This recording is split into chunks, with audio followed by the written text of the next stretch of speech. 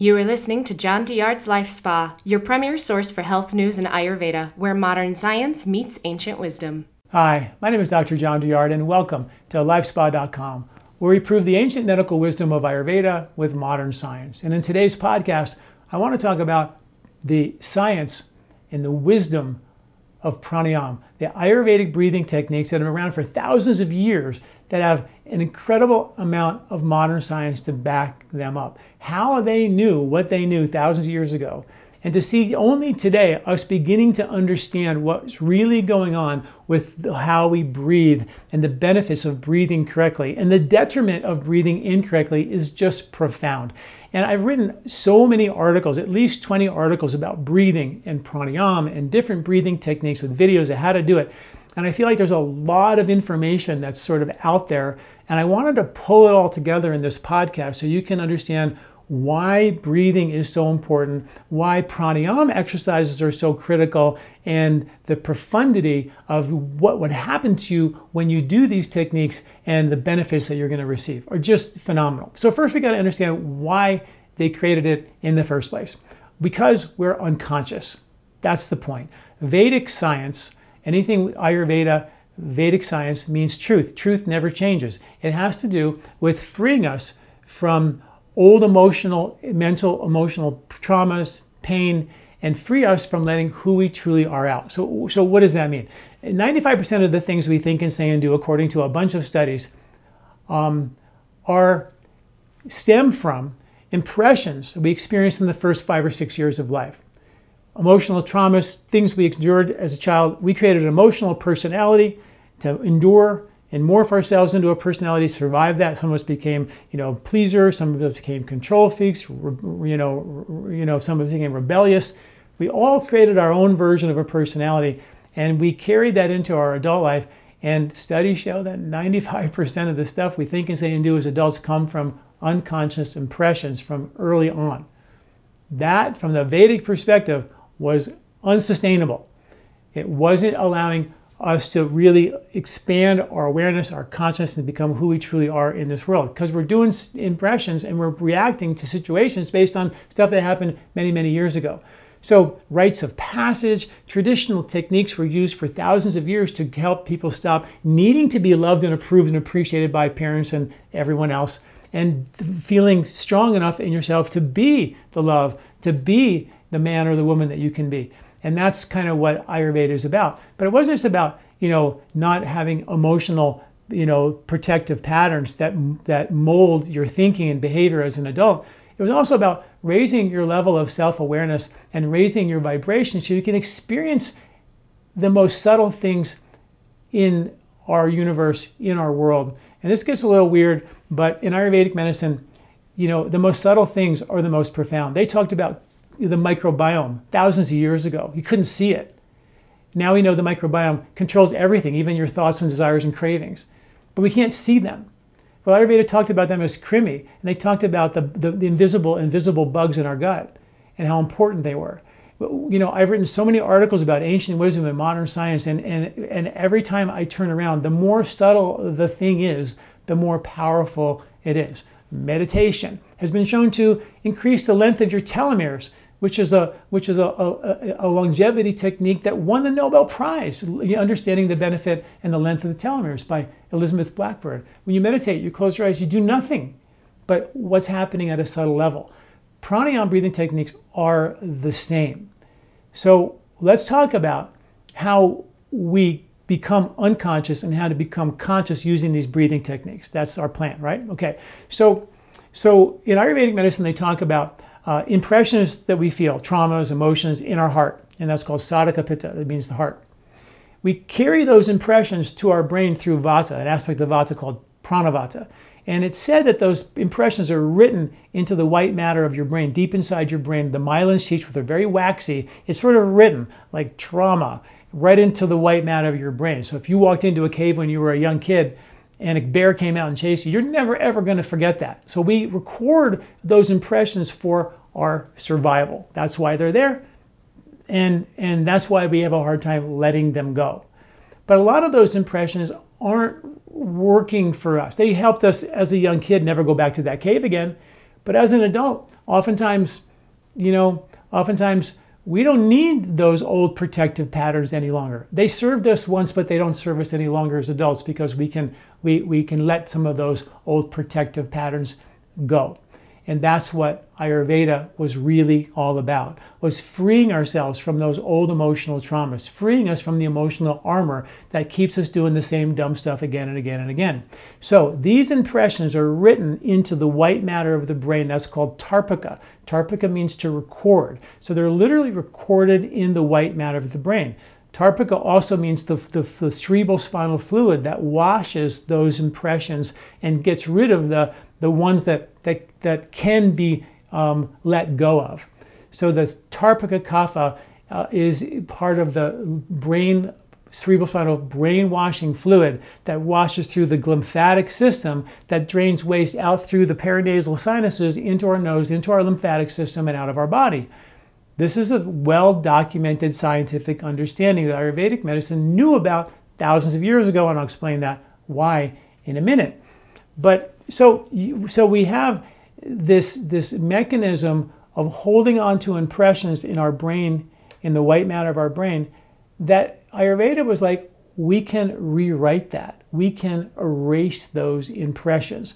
In Western medicine, we call it neuroplasticity. So it turns out that a lot of these breathing techniques and ancient Ayurvedic techniques were all about boosting neuroplasticity, which is like crazy. And that's what I want to talk to you guys about, is how we can really use these Ayurvedic breathing techniques to increase the cerebral spinal brainwashing fluid through the lymphatic system that drains 3 pounds of toxic plaque and chemicals out of your brain every year while you sleep at night. And most people don't have a great lymphatic drainage system, which is now, based on recent studies, been linked to a whole bunch of ill health concerns, including anxiety, depression, cognitive decline, infection, inflammation, and even autoimmune concerns, where the master computer, because its trash can't be gotten rid of through the lymphatic system, doesn't know how many fire trucks to send to the fire on Main Street, so it sends 1 or 100, and it can create an overzealous immune reaction. In fact, studies have recently, one published study just came out showing that post-viral conditions from COVID, the people after they get COVID, they have a whole bunch of conditions that don't go away very quickly, have now been linked in one study to congestion of the brain lymphatic system. So this is something Ayurveda talked about thousands of years ago that is critical for getting rid of old emotional trauma. This is exactly what the science found. Now, that was only discovered, the lymph system in the brain, only 10 years ago at the University of Virginia. But now, so much research is being done on this system because it's the brain drain. It's the one that actually cleans out your brain, supports mental clarity, focus, and higher states of consciousness, higher states of awareness, so you can become aware of those so subtle things, like your microbiome and things that Ayurveda talked about that are so subtle that, if I talked about some of the subtle things of Ayurveda that I'm reading about today, it'll be like crazy talk. And so we're going to stick to the science, and I will be writing more and more about the subtle things as I tie the science together. But stay tuned for that information because it's nothing short of phenomenal. But I promise you, the more subtle it is, the more powerful. It's crazy. It's like shooting a bow and arrow. Like the more that, if you hold the arrow and you pull it back and you hold it really still, and any little movement here, the tiniest little movement, is going to have an exponential effect at the level of the target, right? So you can see how the subtle movement can affect a massive change. And that's how it works in the body from the Ayurvedic perspective. The most subtle the things, the more powerful. And I've written articles about, I'll give you a little hint, like biophotons or photons. They're particles and waveforms at the same time. And they're information particles. They're called biophotons that carry information in our body. And they have been shown to be altered by intention.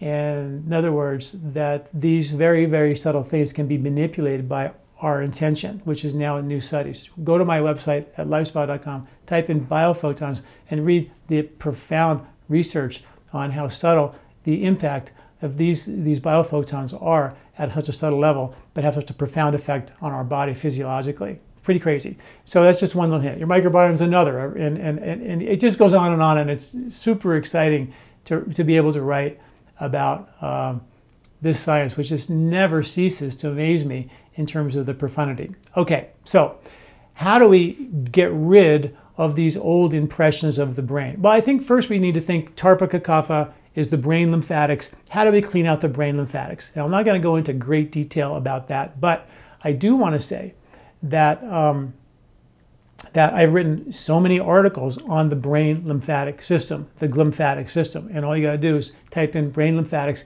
and you can get more detailed into that. In fact, I have a free ebook called The Miracle of Lymph. It's over 100 scientific references. You can read all about the lymphatic system and get caught up on the profundity of the lymph. In Ayurvedic medicine, the lymph system means rasa, and the study of rasa is called rasayana. And the study of rasayana is one of the 8 branches of Ayurveda, particularly for longevity. So it's literally the study of your lymphatic system is the study of longevity. And the lymphs in the brain are sort of critical to that. There's also lymphs around your belly. There's lymphs underneath your skin. In a lot of ways, that's why I wrote the book Eat Wheat, because when people don't digest well, a lot of folks don't, and you eat a hard to digest food like wheat, and you don't break it down properly, the proteins and the undigestible fats we eat, they're too big to get into your blood, so they go into your lymph as the garbage can. They clog up your lymph, and now they clog up the ability for your lymph to drain waste out of your body, and you get brain lymph congestion that's linked to, like I said before, anxiety, depression, cognitive decline, inflammation, infection, and autoimmune concerns, right? So it's a lot of stuff that can happen when you allow your digestion to become weak, which sets you up for undigested food to go into your lymph, clog it up, and then cause problems. Sedentary lifestyle, lack of movement, all affect your lymphatic system dramatically, and so does poor sleep. Bad sleep means bad brain lymphatic drainage. Bad lymphatic drainage from poor digestion means poor sleep. It just works bidirectional. It's the way it works. So in Ayurvedic medicine, like I said, the lymphs in the brain, it's like and most of them go across the top of the head, like the sagittal sinus. They drain into the paranasal sinuses. And Ayurveda figured out a long time ago that happens. And they developed therapies called Nasya, where you use Nasya oils into the sinuses, where you drain the paranasal sinuses. And I wrote an article called Nasya, Sinus Cleansing and Emotional Baggage, which I highly recommend that you read about and know about, because it's a technique that is designed specifically to clean out the brain lymphatics. And I administered Ayurvedic detox therapies called Panchakarma for 26 years. And I got to tell you, that was the #1 treatment that I would use to crack the emotional egg, to crack the emotional armor that we hold on to for dear life. So many of us are holding on to these old protective patterns of behavior. We don't know how to let go of them. And Ayurveda was like, you got to clean them out up here in the sagittal sinus. This was an old understanding of Tarpika Kapha. Tarpika Kapha was holding on to emotional kapha. Kapha is heavy, and it has to do with holding on to those old emotional impressions, because we think we need them for our survival, which we don't, but we think we do. All right. So please read that article, and I think that would be a really great way to go. Studies have shown that head massage will increase the lymphatics underneath the skull as well, which is very, very important. And I've talked a lot about that technique, and I'm not going to dive into that. I want to spend most of my time today talking about some of the breathing techniques. But in addition to head massage, any type of yoga with breathing is going to increase your cerebrospinal fluid, which is going to increase your brain washing fluid into your sinuses. Nose breathing is incredibly valuable for that.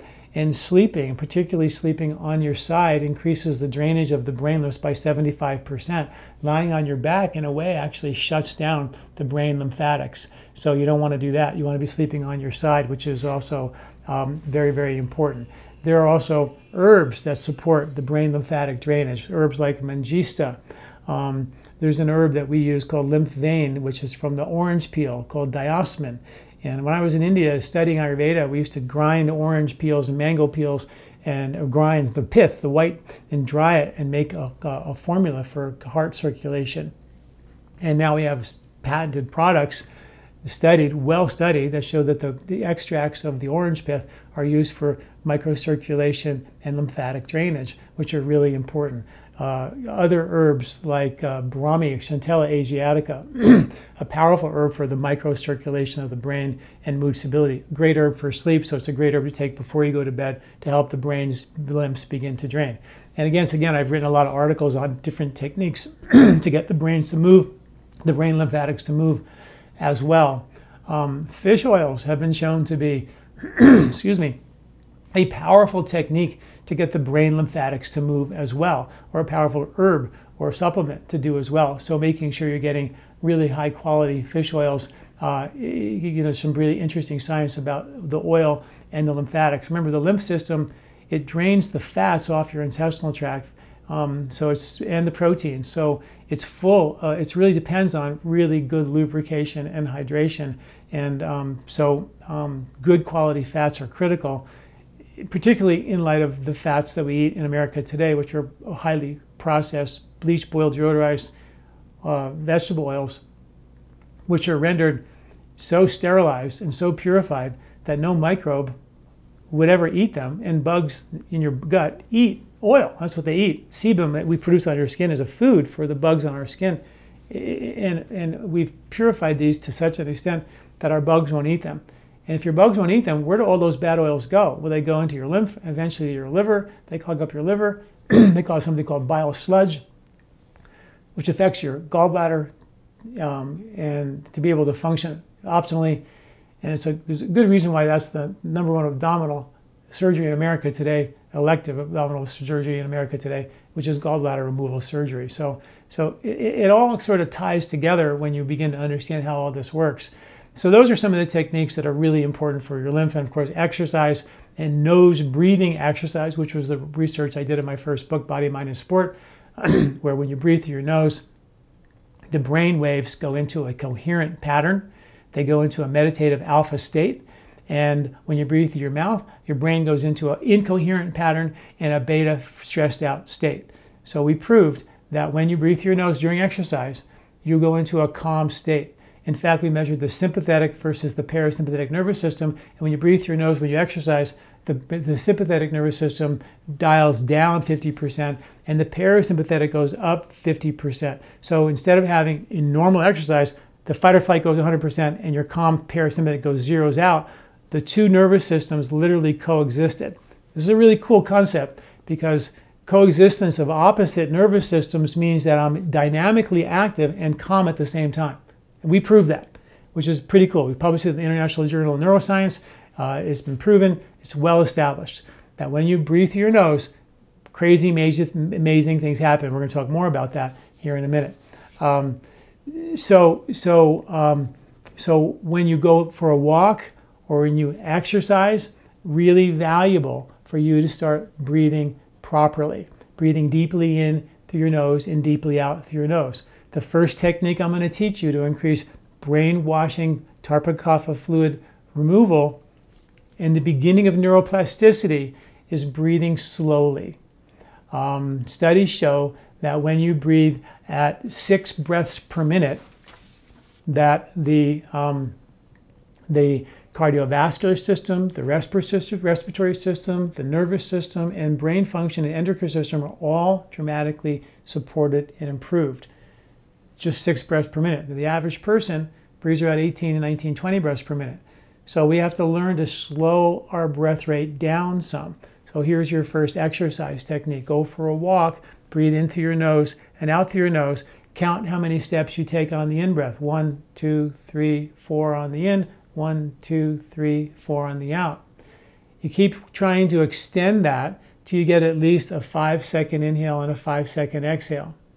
Now, and then the goal though is to establish such a respiratory level of efficiency that you can breathe at 5 seconds in, 5 seconds out, 10 breaths per minute, or 6 breaths per minute, 10 seconds total, at all times during your day without even thinking about it. So that's going to happen by practicing pranayama breathing techniques and becoming a better breather, right? That's where that's going to happen, and that's why that has to happen. So the first technique is starting to learn how to slow down and lengthen your breath, okay? So there's a thing that we call over-breathing, sort of a version of hyperventilation.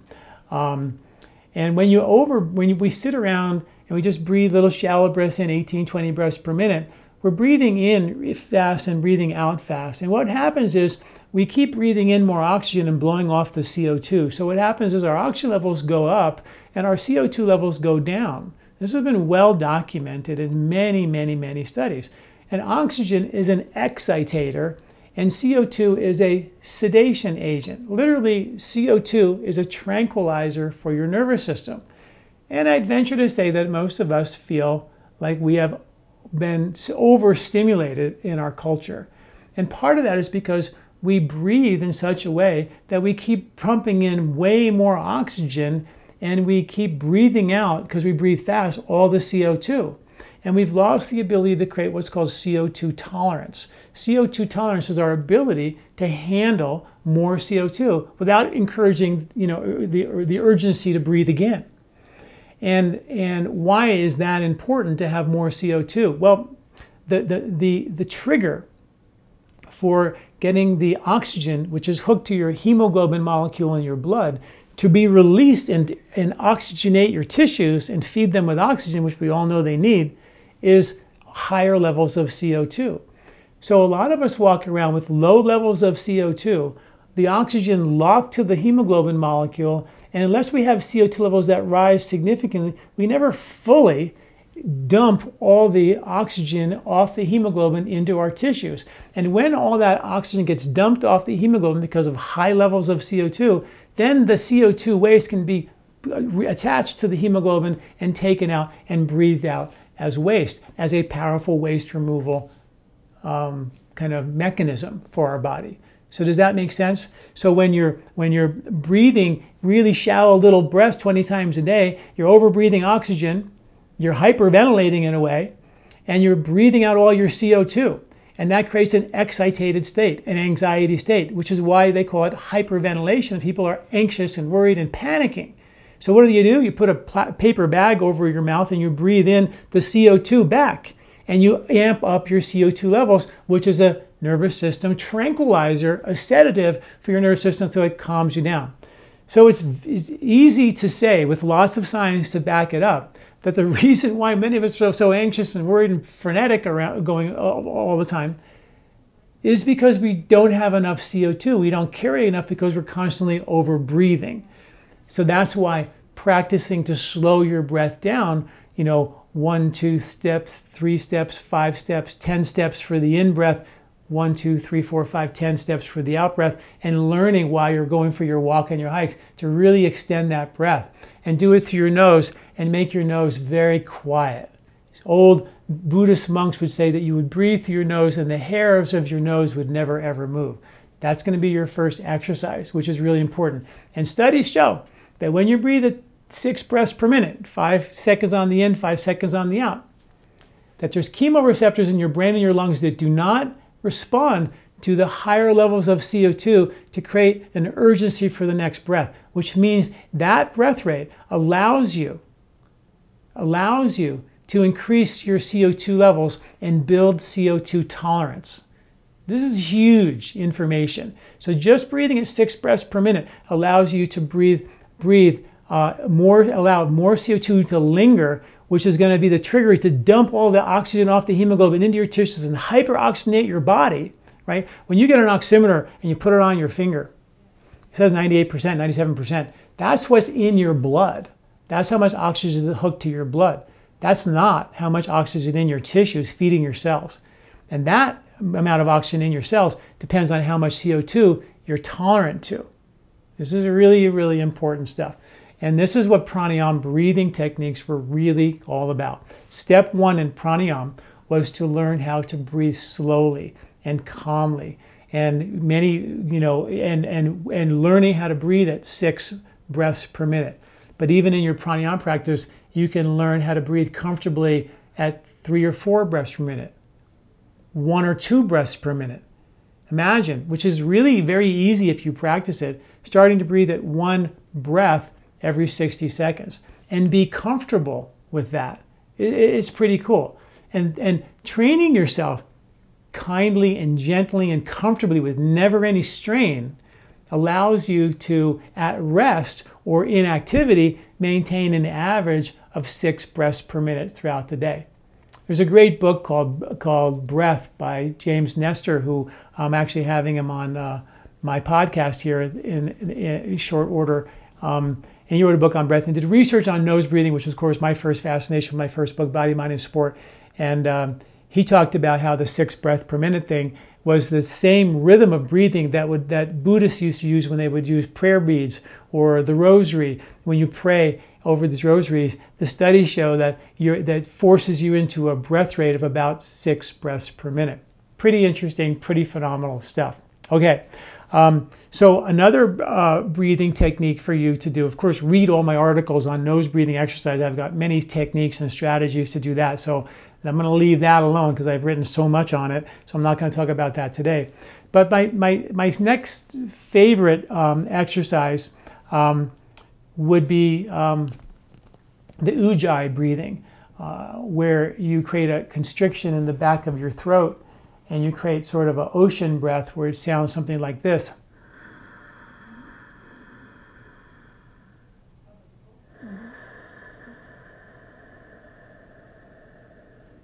So, and that's a really great breath to learn how to breathe slow and easy.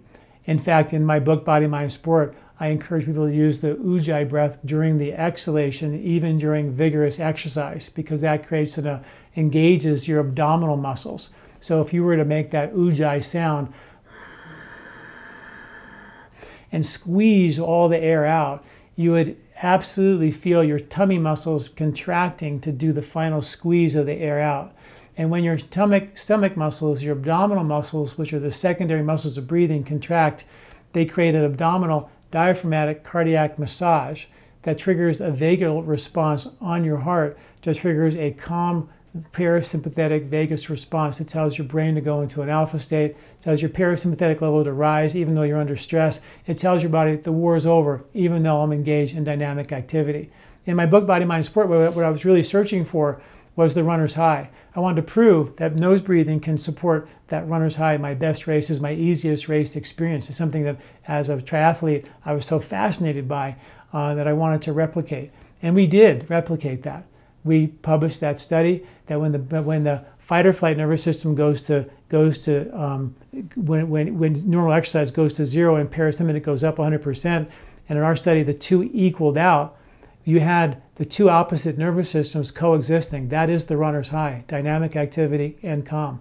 We also proved the brain waves went into coherence, which means the brain was chilling out like a meditation, and the brain waves changed to alpha from beta, which meant it went into a calm, meditative calm during vigorous exercise. Really cool stuff.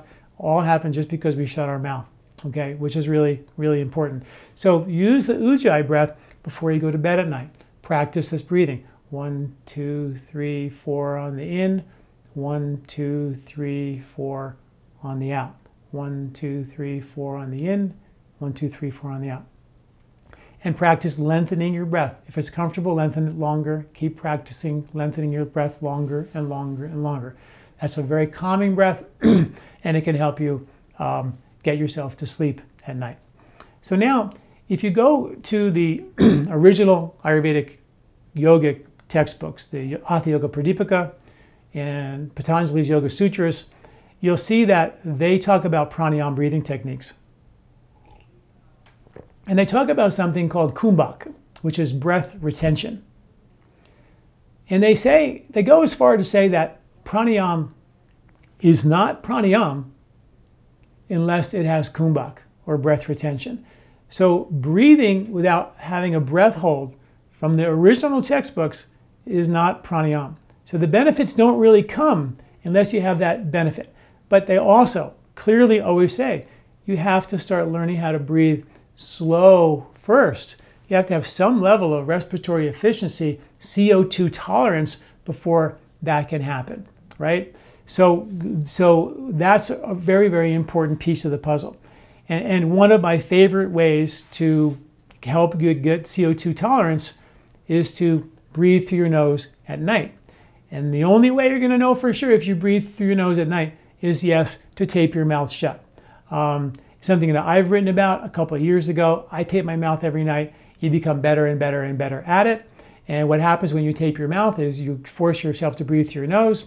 When you breathe through your nose, you produce nitric oxide. So if you're breathing through your nose with your mouth closed all night long, you have 8 hours of solid Nobel Prize winning panacea molecule nitric oxide all throughout the night. That's pretty hard to beat. You open your mouth and you snore, you produce 0 nitric oxide.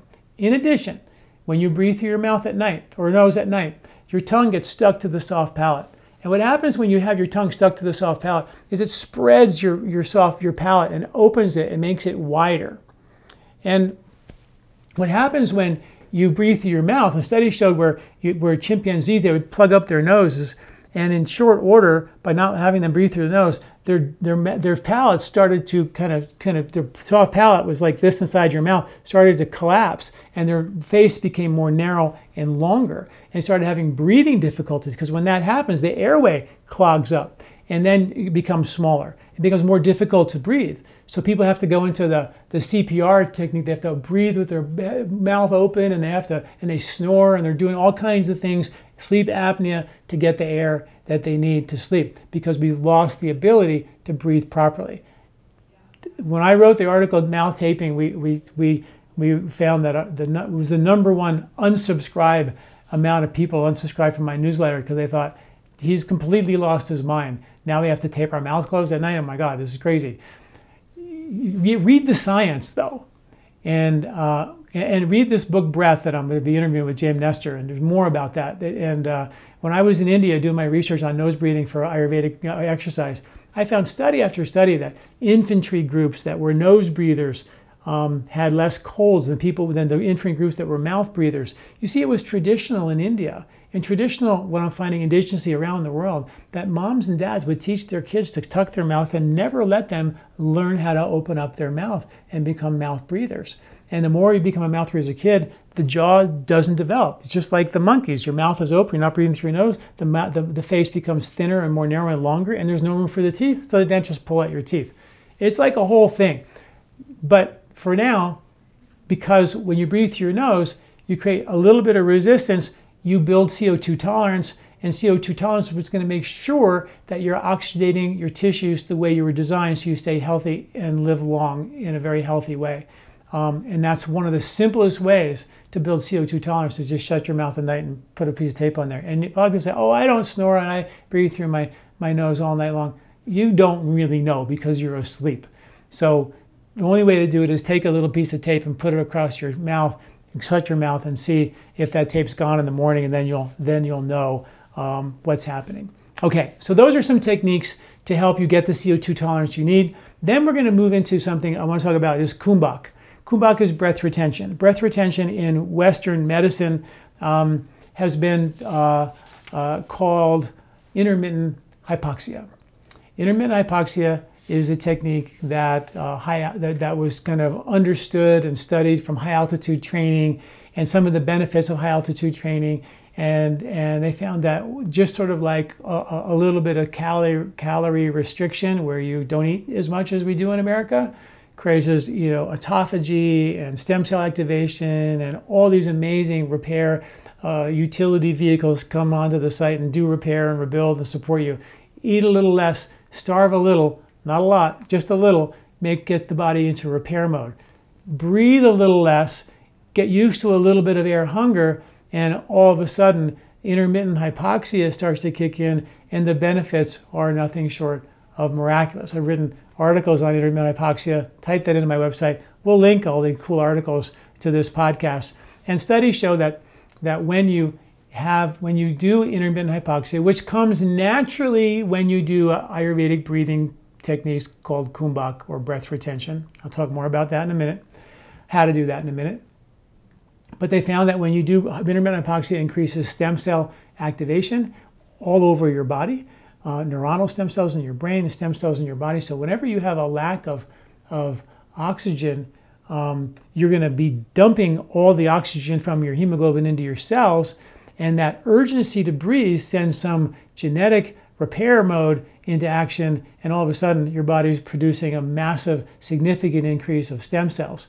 EPO, erythropoietin, which Lance Armstrong, a hormone that Lance Armstrong got busted for and to win the Tour de France a bunch of times, turns out that you make that all by yourself by practicing intermittent hypoxia or pranayama with Kumbhak or breath retention.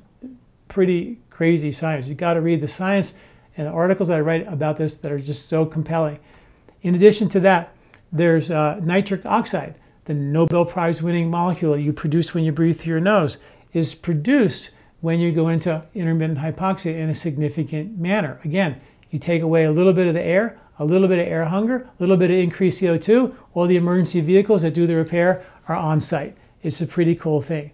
A transcription factor called P53, or the guardian of the genome, which protects our genes from oxidation or from damage or mutation, has been shown to be increased by practicing intermittent hypoxia, which is powerful. Vasal endothelial growth factors that protect the lining of your arterial walls, which are so critical for longevity, are increased by intermittent hypoxia. Studies show that intermittent hypoxia supports healthy and lower blood sugar issues. And you can do this yourself, and I've practiced it with my patients and myself. I take my blood sugar every morning, and if I do the breathing techniques before I go to bed at night, I'm going to have a significantly lower blood sugar number in the morning, no matter what I ate. It's just, unbelievable. And when you begin to see these things happen to yourself, you're just like, my gosh, this is so critical.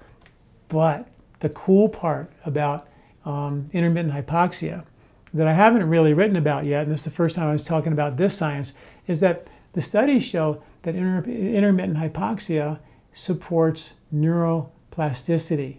Remember we talked about in the beginning how the emotional traumas are written into the white matter of your brain, which is like the waxy sheath of the brain to record so you never go into that cave again?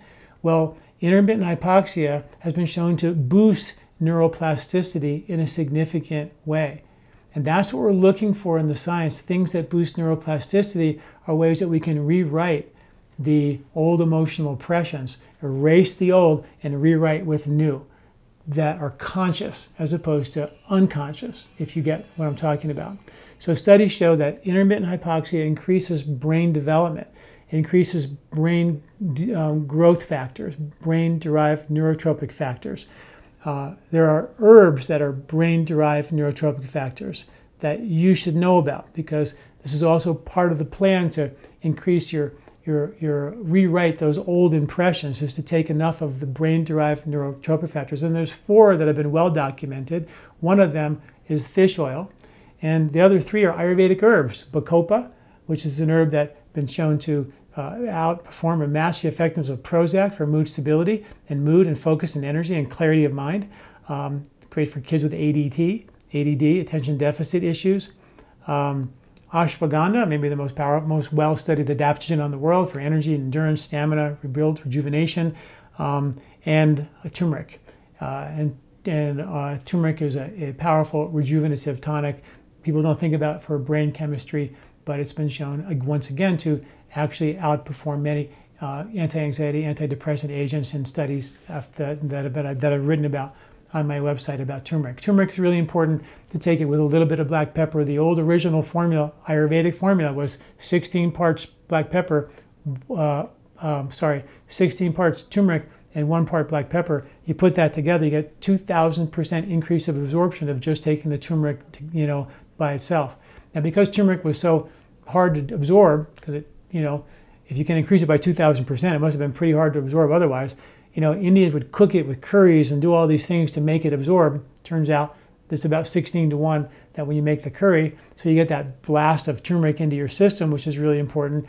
But in us in the West, we said, oh, that's not good enough. Let's take out the curcumin and let's take the extract of the black pepper and the extract of the turmeric and put it together and create a curcumin extracted super turmeric compound, which is curcumin is just one of the 300 constituents in turmeric. And here we go again, taking nature and trying to take it apart, make it better, and give it to us as a drug. And studies show that turmeric normally at the right dose will actually increase stem cell activation, but a higher dose in these concentrated forms will actually stop and reverse stem cell activation and become toxic. So these become, in my opinion, very powerful medicines that can have very powerful medicinal effects for a medicinal purpose. But if you're going to take it as a food for everything all the time, take turmeric 16 parts, turmeric 1 part black pepper. And that's our Turmeric Plus product. But you can make it yourself at home, spice your food with it. It's just the way to go, is stay as close to nature as possible, because you get in trouble when you start taking extracts of herbs and concentrating them and making them into something that nature never knew about. The intermittent hypoxia, the Kumbhak breath retention, also increases brain DNA concentration, so it increases the concentrations of DNA in your brain, increases neurogenesis, which is nerve generation, which is also part of the brain-derived neurotrophic factor activity. It increases synaptic neuroplasticity, which is what we're talking about here, to erase and rewrite old patterns of the brain. When you have plasticity, you can make new pathways. You can think new thoughts, create new behavioral patterns that are free from old unconscious impressions. And of course, it's been shown to be a natural mood stabilizer and supports healthy levels of neuroplasticity.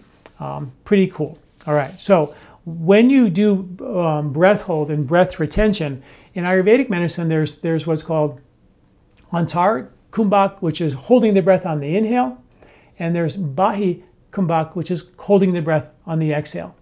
When you do holding the breath on the inhale, studies show, and it predicted in Ayurveda thousands of years ago, that would be an excitatory stimulus.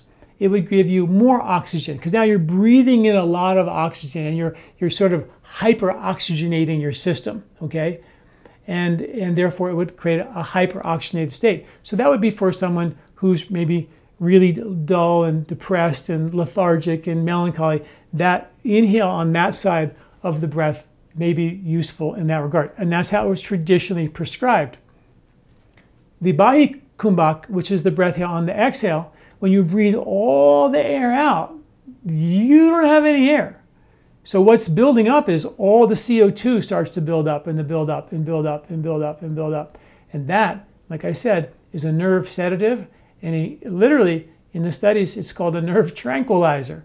So talk about getting a calm effect from having a breath hold on the exhale. That's why the Bahi Kumbhak was to actually help people calm down and chill out. In our culture, that's probably more of what we need. And because we sit around and breathe little shallow breaths and we're not moving around, and we breathe through our mouth and we walk around with our mouths open and we snore at night and we have sleep apnea, we desperately need more CO2.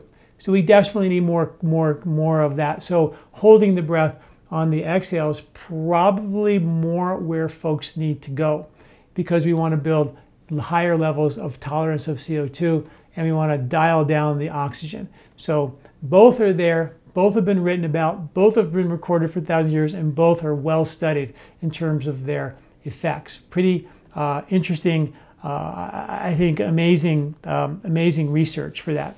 Okay, so I wrote an article about a breathing technique called Pratiloma, which is one of my favorite articles and one of my favorite breathing techniques that I want to share with you. And I want you to, there are 2 articles that I wrote about, one called Strengthen Your Lungs Now, Pratiloma, and the other one is called Breathe Away Your Heartburn.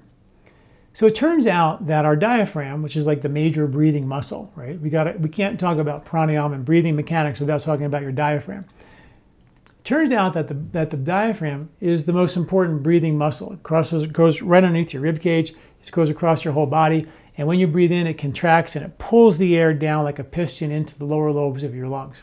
The receptors in the lower lobes of your lungs are parasympathetic in nature, and they tell you to calm down, relax, rest, and digest. Okay?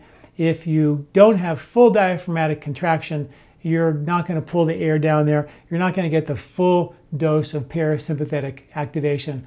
And you're going to stay breathing a lot in the upper lungs of your upper lobes of your lungs, and you're going to breathe into a fight or flight receptor world where that tells your body that life's an emergency. So if you saw a bear in the woods, I don't think you would respond like this. No, you would take an upper chest, gasping breath, trigger fight or flight receptors, get up a tree, save your life, right? That's how it works. But when you breathe through your nose, like when you're nursing a baby, they breathe through the nose, it calms them down. In Germany, nursing is called stillen because it literally, neurologically stills the baby. So when you breathe out through your nose and into your nose, you're activating you're activating the diaphragm to function in a complete fashion. Now, studies show that elite athletes, in one study showed that only half of the elite athletes had a fully contracting and relaxing diaphragm, which means that if elite athletes don't have a diaphragm that's fully contracting, then you and I probably don't either. Which means that most of us have a diaphragm that's just gotten, like any muscle, if you don't use it, it's going to get tighter and tighter and tighter and tighter. Now, if that muscle in your diaphragm gets tighter, anything above it and anything below it is going to be compromised, which is your heart and your lungs, and all those parasympathetic receptors are going to be compromised to calm you down. And below it is all your digestive organs. And the studies on this have been so amazing that, and the reason why there's studies on it is because Western medicine has a technique called inspiratory muscle training, IMT, which has been studied again and again and again, and it's used in every hospital on the planet for breathing difficulties from emphysema to bronchiectasis to asthma to heart failure to all types of different types of respiratory and cardiovascular issues. They use this breathing technique. And they give you these devices where you have to inhale as deeply as you can and see how much you can inhale. And they teach you to practice breathing, inhaling. Now, that's all through the mouth. Ayurveda, again, I think made an improvement on that, although those are fine. Because when you breathe through the mouth, it's going to be way more upper chest fulfilled. But when you breathe through the nose, the turbinates in the nose drive the air all the way down into the lower lobes of your lungs, activate the calm receptors, the vagal response, the parasympathetic activation. That's why we have turbinates, little conches in our nose, to swirl the air so it drives all the way down into the lower part of the lungs. That's the engineering of our nose, part of it. So when people have a diaphragm that's not fully contracting and fully relaxing, you're going to have some issues staying calm. And you're going to find yourself breathing like a rabbit 26,000 times a day up here in the chest. And then you're going to find yourself having difficulty sleeping, snoring, sleep apnea, being anxious, worried, not settling down. And it affects what's below it, which is, well, your heart and your lungs, of course, but also your digestive organs. And studies show that inspiratory muscle training has been shown to help support all these breathing issues, all these cardiovascular issues, and also heartburn issues. Now, your diaphragm is a muscle, and your esophagus goes right through that muscle. Your vagus nerve is right next to the esophagus, and it goes through there. If the diaphragm is in a contracted state, not relaxing and contracting, it's going to affect the function of the lower esophageal sphincter, which allows the food to enter into your stomach and not reflux back up. And study after study after study in the article, Breathe Away Your Heartburn, I talk about all the science that just this simple breathing technique can actually reverse heartburn and certain types of reflux and GERD, where that lower esophageal sphincter has broken down and the food is now, and acid is refluxing through that sphincter. And I can't even tell you, I have a technique I wrote an article about called stomach pulling, which is a technique to help viscerally massage and pull down the stomach away from the diaphragm, because the stomach can get pushed up against the diaphragm, causing things like hiatal hernias, and it can, if the stomach is stuck to the diaphragm just can't contract because it's stuck to a big old stomach, which makes it way more difficult for it to contract and relax fully. So you're not going to inspire fully, or you're not going to expire fully. You're going to breathe really, really shallow, which isn't good enough. You have free divers who can dive down, hundreds of meters into the ocean and hold their breath for 14 minutes. I mean, this is crazy kind of stuff that we can develop, and no one can say that you can't improve your breathing. You do it 26,000 times a day. You can improve this with practice. So the Pratyaloma breathing technique is a technique that forces your diaphragm to contract. Just like the machines they use, you breathe in fully, it forces your diaphragm to contract, these little inspiratory meters that they have in the hospitals.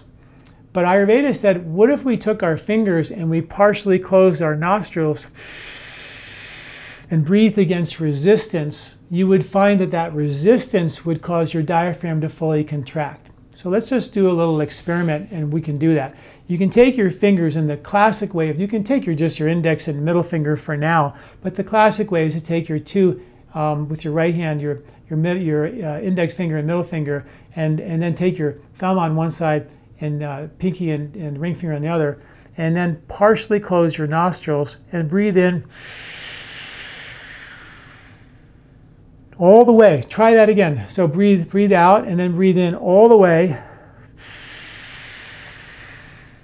to the very top. And when you breathe in all the way with partially closed nostrils, resistance to the inhalation, that's going to force your diaphragm to work extra hard, and that extra work is going to make your diaphragm fully contract, and you breathe out with Ujjayi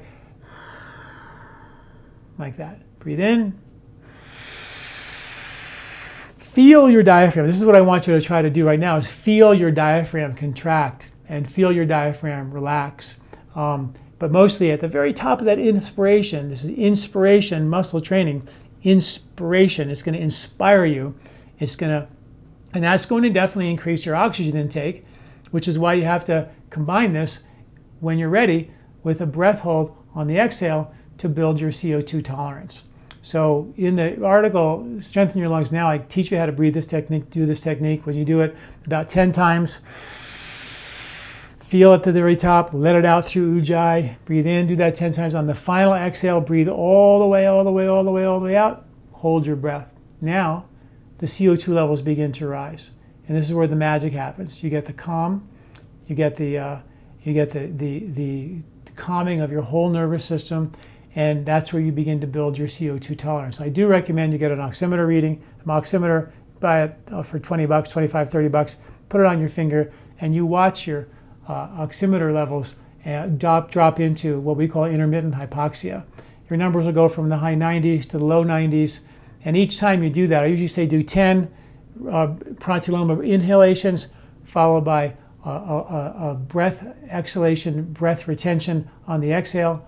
Then go do another round of 10 and do that 5 times. And at the end, each time we're doing the breath hold, you can look at your oximeter and you can watch that number go down from the high 90s to the low 90s to the high 80s to the low 80s and even into the 70s as you get better at this. And when you're in the 80s, you're in intermittent hypoxia. So you're getting the benefits of all the things that I mentioned, which is pretty phenomenal. So I'm not going to teach all that because of the name of time, because I've written articles. Please go to those videos, watch those videos, learn that very, very important technique. Other techniques that I want to talk about, one technique called Kapalabhati, which means Kapala means skull cleansing technique. So it's literally a breathing technique designed to clean out your skull. And this is a technique where you actually use your abdominal muscles, your secondary muscles of breathing, to force the air out of your lower lobes of your lungs. That forces your diaphragm to snap. It actually forces the air, into the head, and it creates a whole host of benefits. So it's sort of like this breathing technique. You've seen people do it. Again, type in Kapalabhati. I'll link to that article. You can watch that video, and I teach you how to do it. But it's where you breathe in like this. And when you do it, you can sort of feel your skull, the air moving into your skull, and they call it the skull cleansing technique. And the studies show on this Kapalabhati breathing technique that it increases emotional stability, increases strength handling, increases parasympathetic activity, increases oxygenation to the brain, increases weight loss in studies, and metabolic syndrome, another breathing technique shown to support healthy blood sugar and healthy fat metabolism, which is what metabolic syndrome is all about. It increases the ability of the 5 lobes of the lungs of filling the dead space, and therefore using areas of your lungs that you don't use or haven't used before, making you a much more efficient detoxifier of fat through the breathing process. You've probably heard by now that we breathe out a significant amount of our fat through our exhalation. that happens way, way better when you have bigger and higher levels of CO2 tolerance. And it's a natural visceral massage. So it's a way of getting rid of the kapha, move the cerebral spinal fluid in the brain, and it's a very, very powerful, powerful technique. It's similar to another breathing technique called Bhastrika, and again, I've written an article about that, and I'll link to that as well. And Bhastrika is that bellows breath, that like that, but you're doing it through the nose, and it's more like, so it looks like this.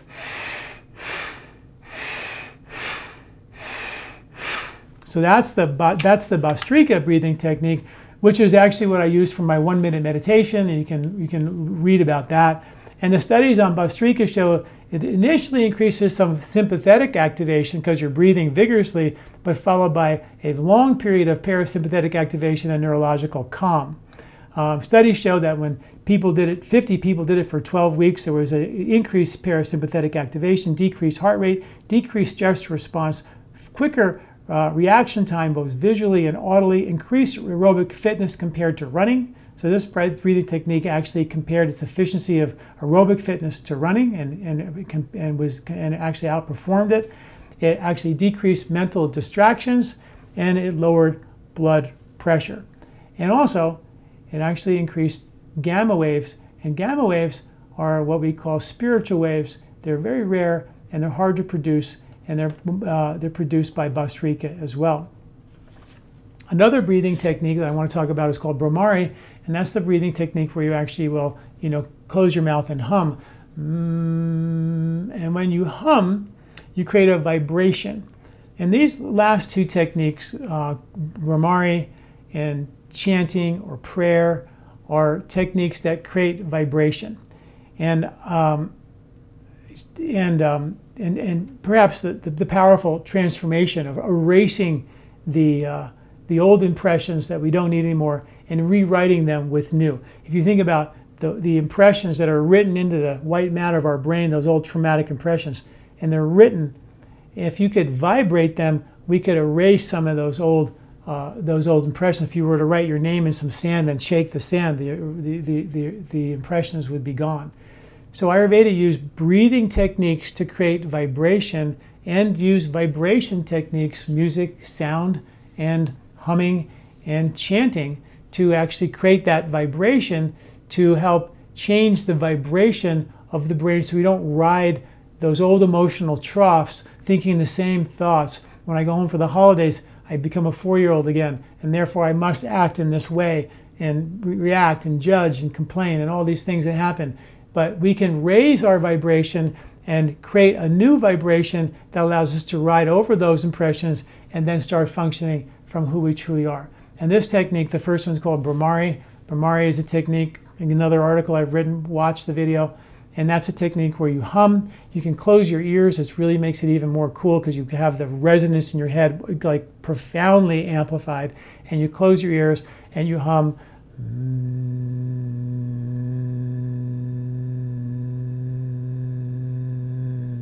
And that creates this powerful resonance. You'll try it, you'll see, and that creates a resonance in your head that's been shown to increase nitric oxide production by 15 times in the studies. So nitric oxide, again, is that Nobel Prize-winning molecule in 1998 that won in chemistry for being the panacea molecule that cured everything. And when you breathe through your nose and hum, breathe through your nose, you make nitric oxide. Breathe through your nose and hum, you create 15 times more nitric oxide. Pretty crazy stuff. It also, so it's also designed to create that vibration to erase those recordings in the Tarpaka kapha, the neuroplasticity. Been shown to increase neuroplasticity, increase the gamma wave production. They call it the spiritual wave. Governs the perception of expanded consciousness. They call it the wave of universal love or altruism. So pretty cool stuff. And then finally, and I'm sure I could go on and on and on about this because there's so much more to talk about. But I am going to do a master class on breathing and go into this in way more detail. So please stay tuned on my website at lifespa.com for that. But chanting, when you think about chanting, whether it be Gregorian chanting or Vedic chanting or humming or singing or choir singing, it's all designed to create a vibration And from the Vedic perspective, it was designed to change the brainwave function. Studies show that when you chant, you produce alpha brainwaves, which we produce in our nose breathing exercise. It's been shown to increase, it's the meditative or prayer brainwave pattern. Chanting has also been shown to increase what's called very slow delta waves.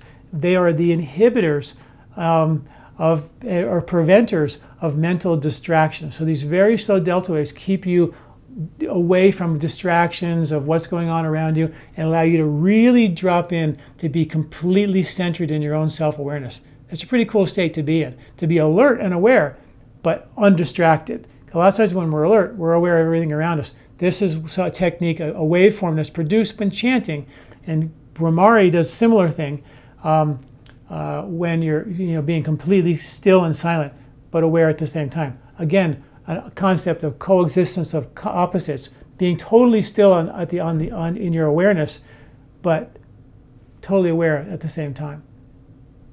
It's like a hurricane. The bigger the eye, the bigger the calm, more powerful the winds. Like a solar system, the bigger the sun, the bigger the solar system. And the sun sits still while everything spins around it.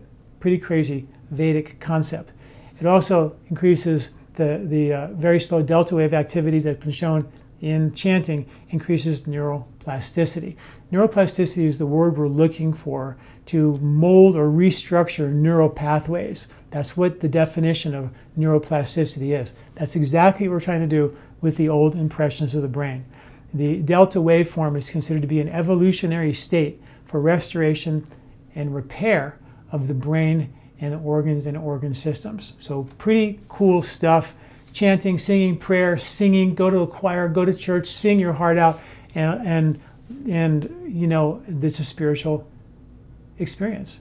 And it's something that we should all, be aware of. And I hope that this little lecture has given you some insight into what Ayurveda was about, what pranayama was really about, and how we can all now take some steps towards freeing ourselves from some of these old mental and emotional patterns, raising our vibration above the trough, above the fray, so we don't get kind of pulled into those old emotional states. Like Michelle Obama said, when they go low, we don't want to go there, we go high. And that's what these breathing techniques will let you do, will allow us to go high. All right, thanks for listening. See you next month, and we'll talk soon. I'm Dr. John Douillard.